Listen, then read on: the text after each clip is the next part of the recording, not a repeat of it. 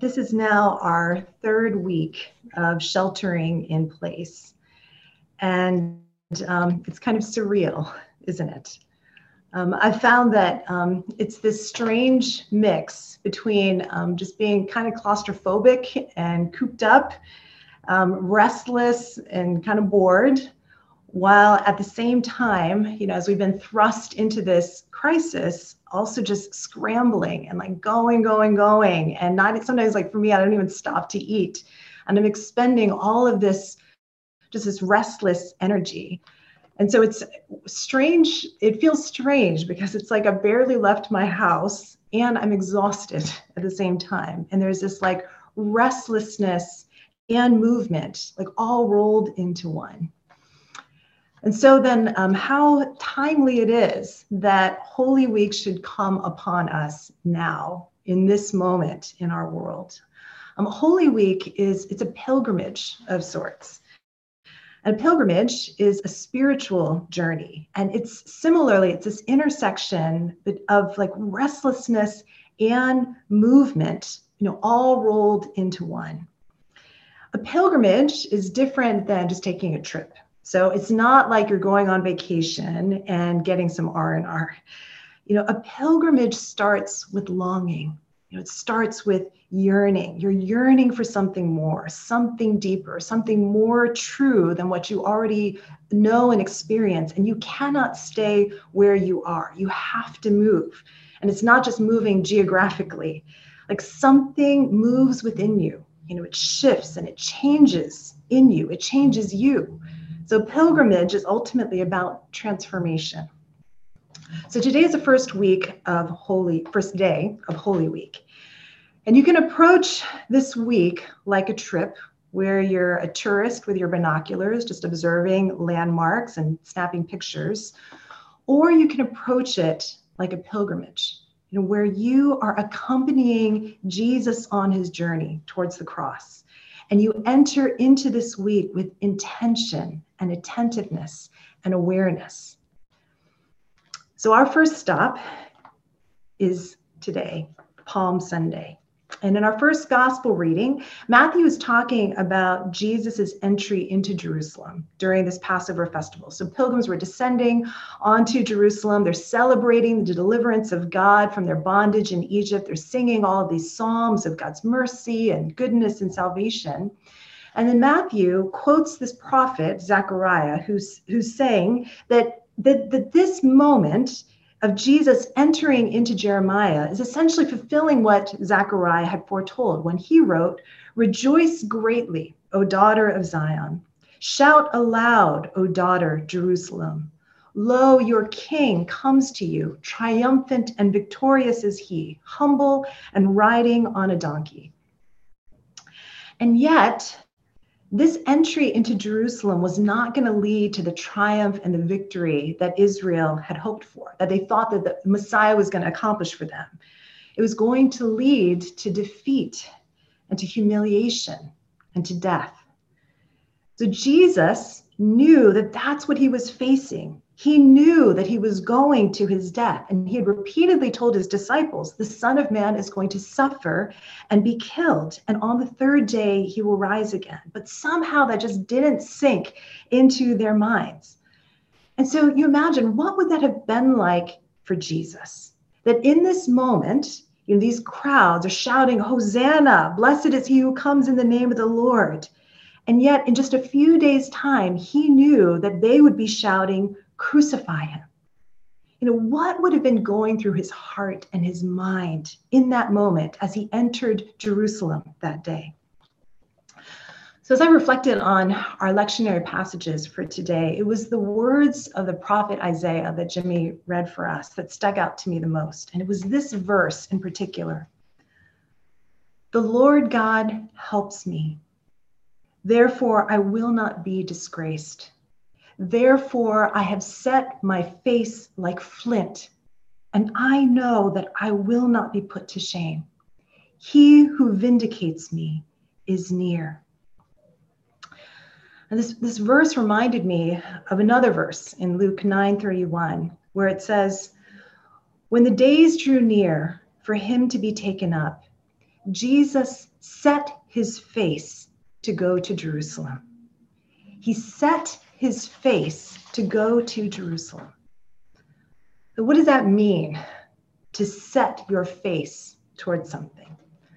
Well, according to the Hebrew dictionary, to set your face means to fix firmly, to plant down, to strengthen, to turn resolutely in a direction.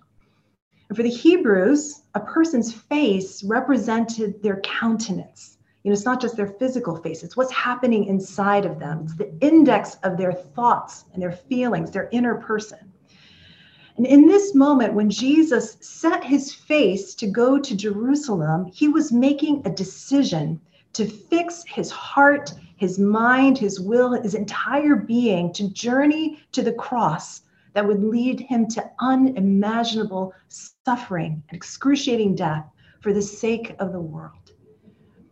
And I imagine in that moment, Jesus, with every step that he took towards Jerusalem, saying in his heart and mind, "The Lord God helps me. The Lord God helps me. The Lord God helps me. Therefore, I will not be disgraced. Therefore, I have set my face like flint, and I know that I will not be put to shame." Why? Because he knew that even though his own heart might falter in the face of suffering and death, as we know it does in the Garden of Gethsemane, that he puts his trust in the God that he knew could raise him from the dead. Now, there's lots of things being posted on Facebook while we are in this crisis. And this past week, someone posted on Facebook about Viktor Frankl. If you remember, Viktor Frankl is the Austrian neurologist and psychiatrist who survived the horrors of the Holocaust at Auschwitz. And he documented his experiences in this book called Man's Search for Meaning. And what Frankl does in that book is he makes observations about those who survived the Holocaust and those who didn't. And those who survived were the ones who were able to discover what he refers to as meaning in life. And he says that life never ceases to have meaning, even in suffering. And while we cannot avoid suffering, we do have the freedom. Every person has the freedom to choose how we will respond to it. And so he wrote, meaning comes from three things: the work we offer in times of crisis, the love we give to others, and our ability to display courage in the face of suffering. It's the story we tell about this moment. It's the way we tie our moment of suffering to the larger narrative of redemption. The plague today is an invisible monster, but it gives birth to a better world. The story of Holy Week is that death is inevitable, but it is not the end. Death does not have the final word because our King is coming, has come, riding on a donkey, setting his face like flint, resolute and determined to bring about this salvation for the whole world, so that we too, here in New York City, we too, in the face of suffering and death, in circumstances that we have absolutely no control over, can also set our faces like flint towards Jerusalem, towards New York City, to whatever context we may find ourselves in, and offer what we have, offer the work of our hands in this crisis. And whether that's teaching students or caring for the sick or delivering pizza, or showing up to work even, whether that's in person or on Zoom, to love our families and those around us, maybe people who are driving us nuts in close quarters, to extend that grace and patience to each other, to love our neighbors, especially those who are the most vulnerable and alone, and to choose courage over fear and denial and just numbing ourselves to the pain of our world, whether that's our own pain or the pain of others. And yes, we are anxious. Yes, we are afraid. Yes, we don't know what's going to happen even tomorrow. But like the Apostle John says, perfect love casts out fear. It doesn't mean that we don't fear, but it means that there is something greater than fear. There's something that is stronger than death. And that is the journey that we take with Jesus in this week ahead. And so I encourage you, don't be a tourist this week. And let the restlessness that you feel, that yearning that you feel, be the energy that moves you to become a pilgrim, accompanying Jesus as he enters the city today. And let yourself, as he did, feel its own yearning, its pain, feeling its hope, and offering yourself in love today. Amen.